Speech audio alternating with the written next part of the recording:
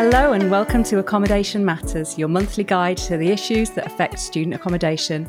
And today we're thinking big, we're taking a wide view, a global perspective on student accommodation. So we're going to be looking at what the residential experience looks like in different countries and also the experiences of international students when they come to these countries. My name's Jenny Shaw. I'm the Higher Education External Engagement Director for Unite Students. And today I have with me an international panel. So please, can I ask you each to introduce yourselves and say where you're joining us from? Marion, can we start with you? Yeah, sure. Hi, everyone. I'm Marion Bailey. I'm the CEO of Deakin Residential Services, but I'm also the president of the Asia Pacific Student Accommodation Association, and I'm joining you from Melbourne, Australia. That's great. And we should say you are actually in student accommodation as we speak. Yeah. Right now, yes. Fantastic. Thank you. Tim. Hi, I'm Tim Daplin. I'm the Head of Strategy at Global Student Living. As well as our news and events output, we run the Global Student Living Index, which is an international benchmarking survey on student experience within accommodation. And I am connecting in from the UK here. Brilliant. Thank you. And Emily. Good morning. I'm Emily Hulson. I'm the campus manager for CU London in North Greenwich at the moment. So joining from London, but I've worked in residence life at Michigan State University alongside some other roles in the last 20 years. That's great. Thank you very much. And Pin. Hey everyone, my name's Pin. So originally from Malaysia, but now joining you all from Bristol, UK. So I moved to the UK 13 years ago, and I currently work for Unite Students with Jenny. Great, thank you. Thanks to all of you. So we're going to jump straight into it. And we're going to start by looking at similarities and differences in student accommodation in different parts of the world. So, Tim, if I can start with you, you're the proprietor of the Global Student Living Index. So you've got a huge amount of knowledge, you've got a huge amount of data on this. Could you give us just a bit of a flavour of some of the differences between countries when it comes to student accommodation? Yeah, sure. Well, there are some noticeable, visible differences between accommodation in different countries and facilities. For example, room size tends to be much larger in the US, for example. But before I dive into that, it's probably worth giving our UK listeners a bit of context because, as is so often the case, when we, from a UK perspective, we look at what the international market looks like, it's actually the UK that is very strange in many ways. So it's worth us understanding that a bit. So the UK overall would geographically fits roughly in the same sort of surface land area as the Australian state of Victoria, which is the second smallest Australian state. It would fit twice easily inside California. Yet we've got a huge number of institutions, a massive higher education population. And the key difference, I think, from most countries is that we have a long history and a normalization around leaving home to study in the UK, which is very different to most other countries. And something like 8 out of 10 higher education students in the UK will leave home to study, even if they're not travelling very far. It's just sort of seen as a bit of a rite of passage. So the biggest difference, I think, between accommodation in the UK and in most other international student accommodation markets is that in most other places in the world, the purpose-built student accommodation is very firmly focused on the international market. I think a lot of the differences, although we see beautiful examples of shiny new buildings going up with cinema rooms and pools and gyms and all that sort of stuff, the big differences, I think, really come in the way that student accommodation handles the diversity of culture that it has to deal with. In Australia, for example, and Marion will be able to speak to this in more detail, there's a much lower propensity for Australian students to travel to study. The vast majority of Australian higher education students are already living in a state capital. Most purpose-built student accommodation in Australia will be serving, certainly modern accommodation will be serving the international market, particularly the Chinese market. And so as a starting point, if you're running a student accommodation in which you are dealing with primarily an international audience, you don't start with the assumption that you're dealing with a domestic audience and then layer international considerations over the top, as we sometimes do in the UK. So in the UK, we sometimes have this attitude that we've got a sort of a cultural ballast, if you like, of UK students. And then we think about, well, how do we integrate international students into that? And I think that's slightly different in other markets where you're starting from a presumption that you've got a diversity of students that you've got to try and integrate together or find ways to build community around those students. So it's around the service provision and the way that you set up introductions and welcomes that tends to be a little bit different, I think. Thanks, Tim. Marion, I am going to come straight to you as we've been talking about Australia. So Tim has talked about the primarily international market. Is that what you see in Australia? Can you tell us a little bit more about that? Yeah, Australia sort of has this conundrum because we all call ourselves sort of PBSA because it's purpose-built student accommodation. But actually in Australia, PBSA is solely referring to commercial providers. So in our main capital cities, we have 84% of our student population sits in the 8 capital cities. So certainly that's where we're seeing the growth market. And PBSA for us is relatively new compared to the UK as it's sort of come into the country here in Australia and grown at a pretty rapid rate. So that's kind of one segment, but the segment's actually split into 3 segments, and university owned and operated is still very strong, as well as the residential college model, which is generally sort of affiliated or federated colleges that may be from a religious or secular background. So there's a real definition of 3 types of accommodation in Australia, and the identification with that when you talk about cultural awareness, Tim, I really resonate with that because it's probably very much stronger in that domestic environment in those residential colleges and university owned operated, whereas the PBSA market is absolutely targeting international. And we were seeing 10% occupancy when international borders were closed in those PBSA providers because it just completely decimated their operating models. It is quite interesting. We all get along well depending which sector of the industry you're from, but there is definitely a difference in focus. Yeah, it's an interesting market, but absolutely agree. There's slightly different lens across the cultural provision and also the standard of accommodation that those 3 markets are in. Our PBSA is very new and shiny, and we have slides going down buildings and all sorts of fun things like you've described, Tim, when it comes to what's the next shiny thing that we're looking at. Residential colleges are the large dining halls and very much that traditional, fully catered experience. Much smaller models of sort of 200 students and academic support, and universities somewhere in between still building on campuses. So yeah, it's a very diverse industry. And is it primarily for international students? I think it's changed. I grew up in the UK and went to university in the UK, and so it was very much of that ilk of you moved away from home to go to university. That was the whole point of going to university. And when I arrived in Australia 20 years ago, that was not the case. People were going to their local institution, whatever that might be, and not travelling. I think that's shifting, and we are seeing interstate travelling into our accommodation. So we've got, in Victoria here, we have people coming in from New South Wales and Queensland, and they're doing that kind of rite of passage from a domestic perspective.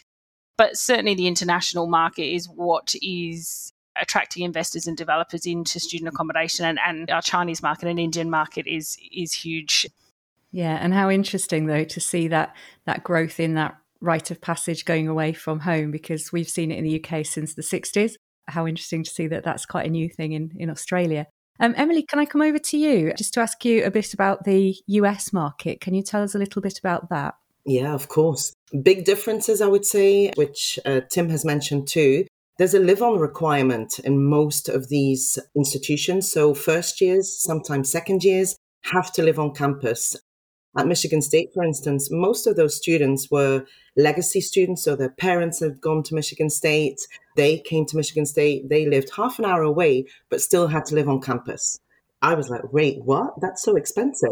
But they had to do it. It was part of it. And it became clear why, right? Their models are very strong in terms of programming, in terms of community building. The role of the resident assistant is like I've never seen anywhere else in terms of not just community building, but as a leadership development role. If you compare that to the UK, I think here clubs and societies tend to be more those student organizations that really develop the skills that we always talk about that students have. Well, in the US, that's definitely an RA or an equivalent of a resident assistant, really. What I struggled with the most, I guess, was from my professional role is most of the rooms were shared. So you don't live by yourself unless you become a sophomore, a junior, a senior.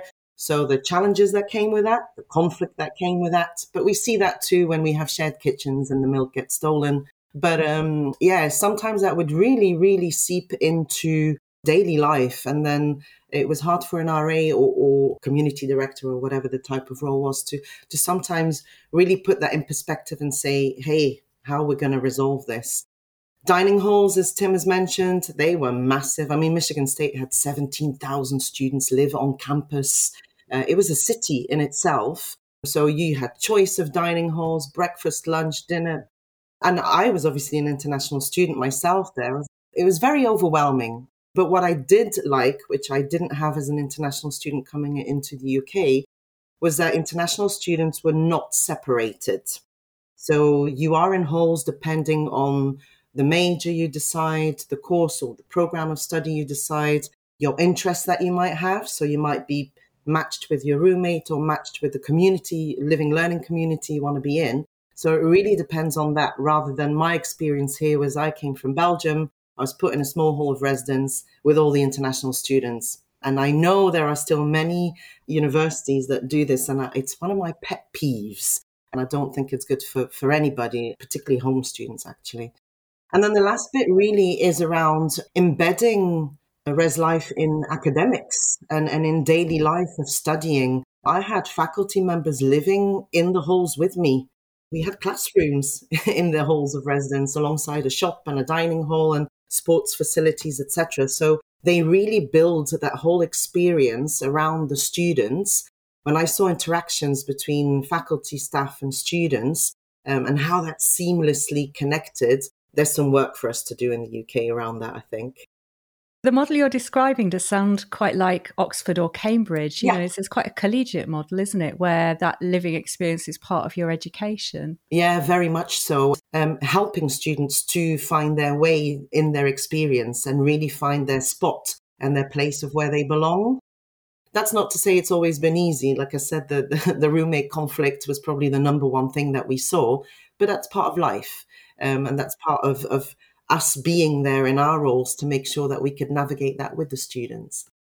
Yeah, and what's coming to mind for me is how valuable those skills that are developed would be for an employer. So if I was looking to employ someone, I would very much value those skills of being able to relate to people from different parts of the world, having those sort of intercultural skills. Yeah, so I can absolutely. See even the recruitment of resident assistants. We had thousands of students applying for this role, and that's what we sold it as, right?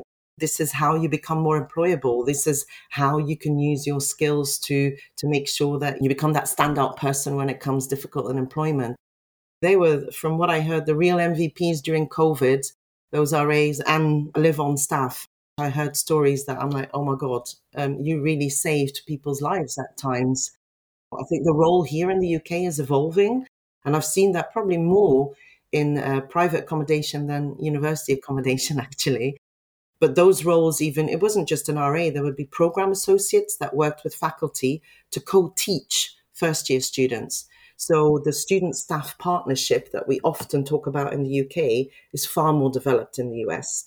Emily, it's quite interesting that you mentioned that we have a model at Deakin, which is volunteer residential leaders. So we don't pay RAs at all. That model was gone, and we have 24-hour staff on site, but we have residential leaders, and they do it for the leadership skills. And when we moved from a paid RA model 8 years ago to that, there was this nervousness around, are we going to get leaders that actually want to do it? They don't get their rent paid. They don't get anything. And interestingly, we've seen a growth in applicants for the roles, but it comes back to that graduate outcome of really valuing in a very tight market, being able to walk into an interview and show those conflict skills, resolution, community building, engaging, mentoring is amazing for them and stands them apart when they then move on from student accom and out into the community. But I think the crux of it is really around how you support those RAs. And we did like a month training program, very intense. How do you keep on supporting those RAs? If they feel safe, supported, empowered to actually run their programs and work with their residents, then the remuneration, so to say, whatever package that may be, doesn't matter as much, but they need to feel supported. Pin, I'd like to bring you in at this stage because I know we're going to talk later about your experiences as an international student, but you've been kind of rebuilding from the ground up almost our resident ambassador program, haven't you? It's interesting, Emily, you said there's a lot of innovation coming out through the private sector. Pin, you're sort of at the forefront of that for Unite, certainly. Do you want to talk a little bit about what you've been doing and what models you've been looking at and what's really working? Yes, of course. Mary and Emily, listening to you two talk about resident assistants, my eyes just lit up. We use the same RA, but over here at Unite in the UK, we're using the resident ambassador system. I really want to say that the support piece, the community piece is absolutely crucial. Over COVID, students helped each other. It's very, very clear that they looked to each other for peer-to-peer support rather than the PBSA providers that they lived in. And therefore, the resident ambassador scheme that we're running this year revolves around focusing and figuring out what the voice of that customer is, our students, so that we can really hone in on the messages that matter. It is a sort of a layered system. So we have resident ambassador champions who are our staff, and they're provided with coaching, knowledge, as well as guidance from sort of management teams within Unite to be able to coach our resident ambassadors. Because, like you said, 18, 19, 20-year-olds coming into student accommodation and then having to look after large communities is something quite scary and frightening.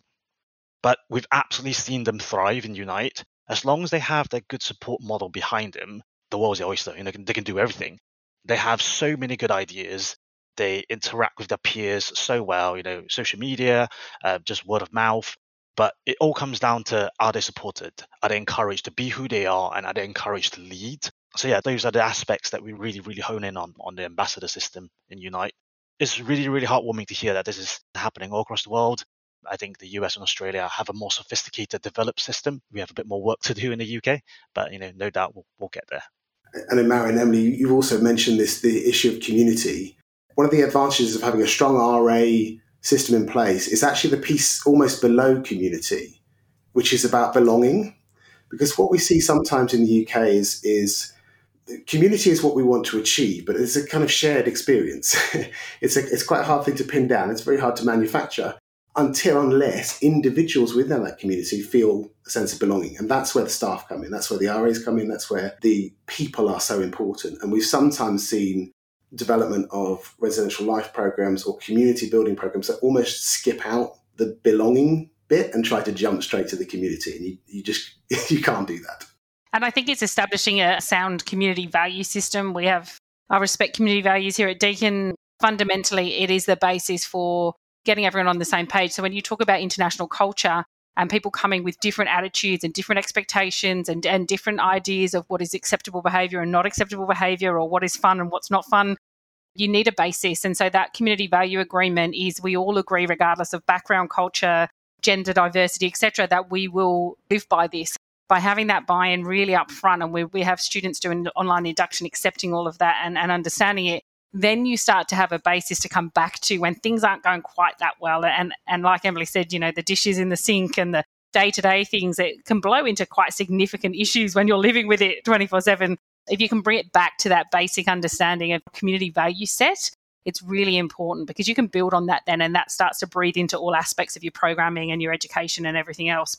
I think it's a really key point, because there has been a real interest in that sense of belonging, or the term belonging, in the UK over the last year. I've seen research reports come out about it. You've talked about it, Marion, in the sense of the Australian system. Is a sense of belonging a goal for you? Yeah, absolutely. And when we talk about surveying our residents or getting that community feedback, our top 5 questions are about, do you feel a sense of belonging? And that's a direct question we're asking twice a year, both after orientation transition and towards the end of the year before they depart each year. So it's a key indicator, specifically asking, do they feel a sense of belonging? So we're using that language with them from the get-go. I imagine, Marion, as well, that you measure that twice a year. That sense of belonging is so important to get right at arrivals right at the start, because it can sound a bit nebulous, but if you just turn around and say, do I feel like I belong here? That's very easy for people to actually answer that question. It's a really easy question to answer, but it's harder to make people feel a certain way. Yeah. I imagine that when you look at the data, you can see that it's really important to establish that very early. Yes, absolutely. Yeah. Once people are committed, that sense of belonging drives a massive sense of commitment to your community. Incredibly important, yeah. So I'm going to move us on to talking about international students. I do want to come to you first, Pin, because I've heard you talk before about your experiences as an international student, and it's incredibly compelling to hear that from you. So do tell us a little bit about that. I remember coming over to the UK, it's 13 years ago now, very, very clearly. There was a long flight from Malaysia, it's 14 hours. I was really tired. I was with my sister at the time. Now, I was very, very fortunate. I came over to the UK with my family, and we know that a lot of international students come over here on their own. So already I was a step better. I remember I was on a megabus coming from London to Bristol, and I was super tired, but all I wanted to find was this red telephone booth that you see iconically everywhere. It may not seem like a lot, but what they really symbolized to me was that my journey was now real. I was here now in the UK. I wasn't looking at that picture on a screen back home in Malaysia anymore. funny story actually, that when I first walked into sort of sixth form in Bristol, and I remember walking through the common room and the year 12s and year 13s all sat there, and the minute someone new walks in, everyone just stares at you. But the head of six at the time, Mr. Hayes, he took me over to Tom and Amy, the head boy and girl, and he said, "Tom, Amy, this is Pin. He's new. Don't break him." And instantly I thought, oh my God, what have I gotten myself into here, But no, they were great. Tom, Amy, if you're listening to this by any chance, you were great. They really helped me find my feet during the first few weeks in this new country. That's a really strong experience I've sort of taken on and tried to embed within the ambassador program, which we'll talk about later on. I remember going to university as well. I was super excited. It was worry, it was anxiety, but there was also this overwhelming sense of excitement to meet new people and sort of experience this university life in this new chapter of my life. And during my time at university, my first year especially, I was speaking to my flatmates at university, and funnily enough, they were all internationals. So they all put the internationals in the same flat.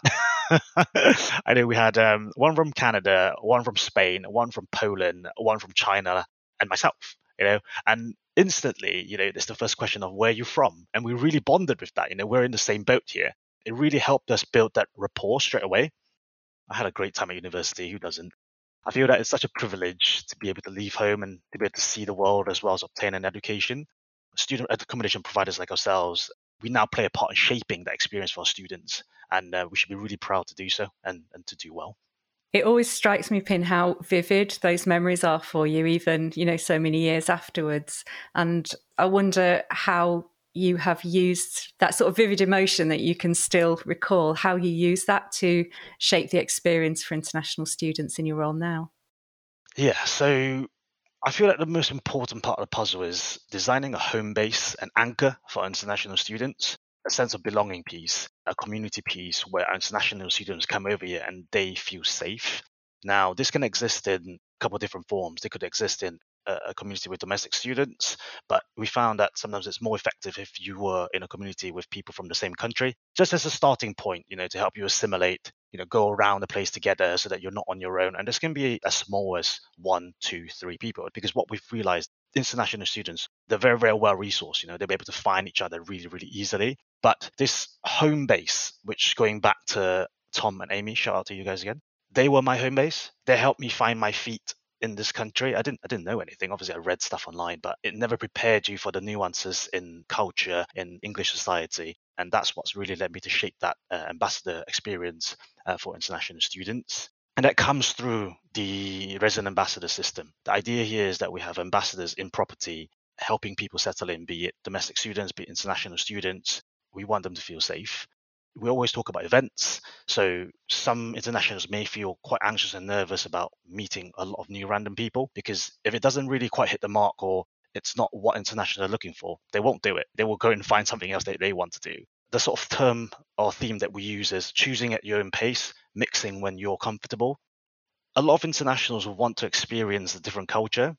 They appreciate the events that remind them of home, your Chinese New Year's, your Lantern Mooncake festivals and stuff like that for our Chinese students. But what they really like to do is experience the culture and the differences in the UK. We have this term in Chinese called 文化, which means words and flowers. But essentially it's what are the words and what are the flowers of a different society, a different culture.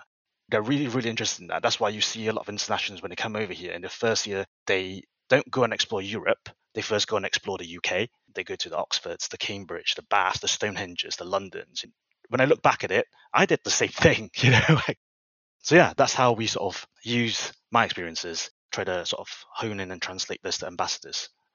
I'm curious, Pin, about how you balance that need for international students to feel a sense of belonging and to have some connection with other international students or the diaspora that's in the area that they're in, whilst providing opportunities to learn about local culture and to immerse in local culture, and how you get that balance right. I think it's a huge bit about choice. I think internationals are more curious than most. They're here, they've already taken that first step out. So it's providing them a selection of events, activities happening, and really allow them to bring their friends if they want from a different property. And it needs to sing to them, come and meet new people. However, don't feel worried, don't feel shy. There's going to be a lot of people here in your position, and you guys can all do something fun together. I'd like to add in one thing when we think about international students, that they may not see themselves firstly identifying as an international student. Because we talk often about, well, international students need this, and this, but it's layered, isn't it? It's very complex, as it is for any student, really. So I think there's sometimes a bit of a danger in putting an assumption or a stereotype around what an international student or whoever that may even be. And I think that could potentially be more harmful than useful for them. So I think it's on us as those professionals to make sure we do the most in understanding the need of home cultures for those students without those international students feeling they have to assimilate. When as an international student, you then add that into the mix of having to learn, live, maybe get a job, looking at what you're going to do afterwards. It's a lot. It's a lot to take. So I think us as professionals should be doing absolutely the most in educating ourselves. That's on us. That's absolutely on us.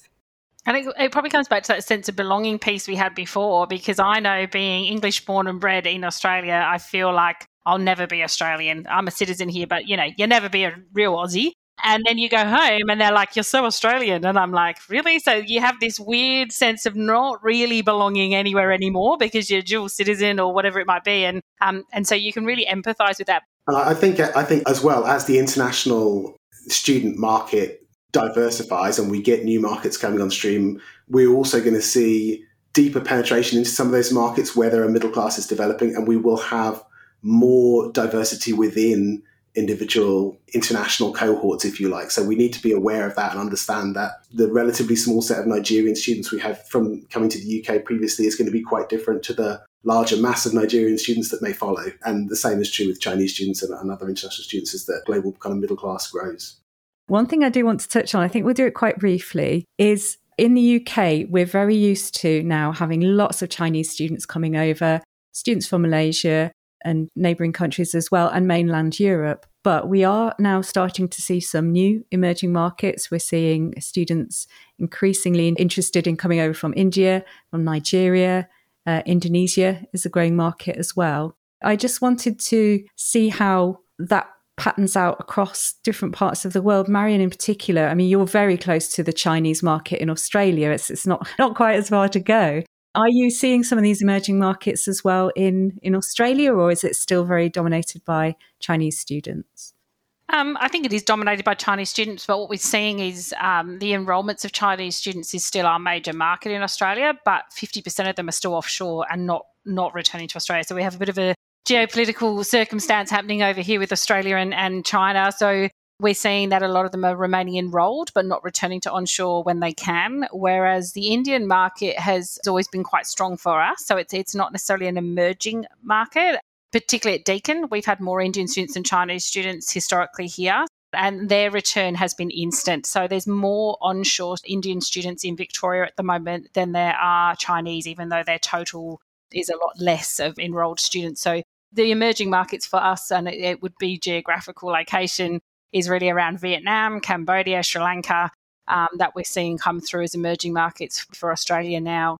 And of course, you're very close to other student accommodation professionals across the Asia Pacific region as well, aren't you? Yeah, that's right. Working very closely with New Zealand. Yeah, it's a very different market, but again, highly international, particularly in Auckland and Christchurch. They're probably quite similar to the UK in their market. So they've been very Chinese focused and are seeing India starting to go into that market in New Zealand. We have some members in APSA from Malaysia, and that market's growing, although it was a really tough time during COVID over there, and a lot of beds were taken back by government. And again, their political landscape's been quite tumultuous over the last 12 months, so that's having impacts. But we've been amazed by the rebound. I think we all sat in 2021 saying in Australia we had extensive lockdowns, international borders were closed, the impacts were massive. And so there was an assumption that was going to actually put people off returning to Australia and coming back on shore. And so in 2021, we were kind of talking about pre-COVID hitting around 24, 25 at best. What we've seen is, as soon as the borders opened, a huge return. And as you said, that curiosity of internationals just wanting to get back into country. So that's sort of expedited and probably doubled what we had anticipated in 22 and looking more like 23, 24 will be back to pre-COVID numbers, which is amazing. Thank you very much. So we are coming towards the end of our time now. I'm aware we've got an incredibly diverse panel with diverse perspectives today. So I would like to finish by asking each of you, what's one thing that you would like to share with student accommodation professionals that's maybe not very widely known? Pin, can I start with you? The biggest one for me is that we should always listen and involve our students in the decision making. There's a general sentiment in the PBSA industry that, we just house students and that's it.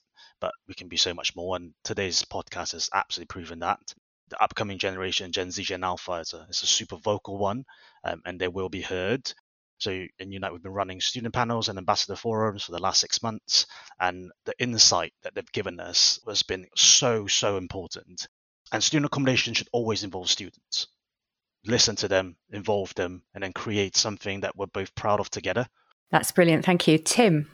I think the one message I would get across is just how important professionals working in this sector are to the whole sector and to the students they work with. So we know from the data, for example, that students who have a negative experience of their accommodation are 10 to 12 times more likely to drop out, with all the horrible consequences that come with that. So giving students a positive experience in that accommodation, which is almost always led by the personal interactions they have with stuff, whether it's the front desk, it's the security staff, it's everybody involved, is so important.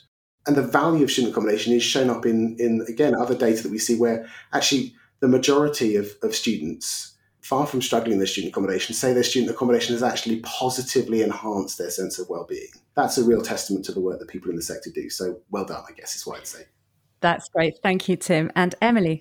Alluding to what we said earlier, I would say there is decades worth of research in the US related to accommodation, identities, circumstances. So put noses in books, read it, take it in. I was privileged to have that as part of my course, so I was made to do it. But absolutely, data is a lot, but putting that data within theory and then putting it into your own practice makes all of us better professionals. There's so many journals that exist around student development. Wherever you can is your professional development. But as Pin said earlier, what we owe to the students really is not just read the research, do the research. Even Unite coming out with your own research very recently around the Black student experience in halls of residence. Absolutely amazing. Need more of that in the UK as well. Thank you. And finally, Marion. Remember your why. Why are we doing this? I think it's really important to remember that and bring your true self, because often we try and fit a mold of what our profession should be or we should be at work. And if you don't bring your true self, then we're not bringing the diversity that we've had. And to sit in here, just this conversation brings with it such value. And I think we really need to make sure we bring our true selves, because then we've got that diversity of opinion and we can really grow as people. Thank you so much. You've been an absolutely wonderful panel today. And I'd like to thank you as well for listening. We'll be back with a new episode soon. Please do subscribe to us on your favourite podcast platform so you'll never miss an episode. And if you're on Apple Podcasts, do consider joining others in giving us a 5-star rating. Take care, and we'll be back with you soon.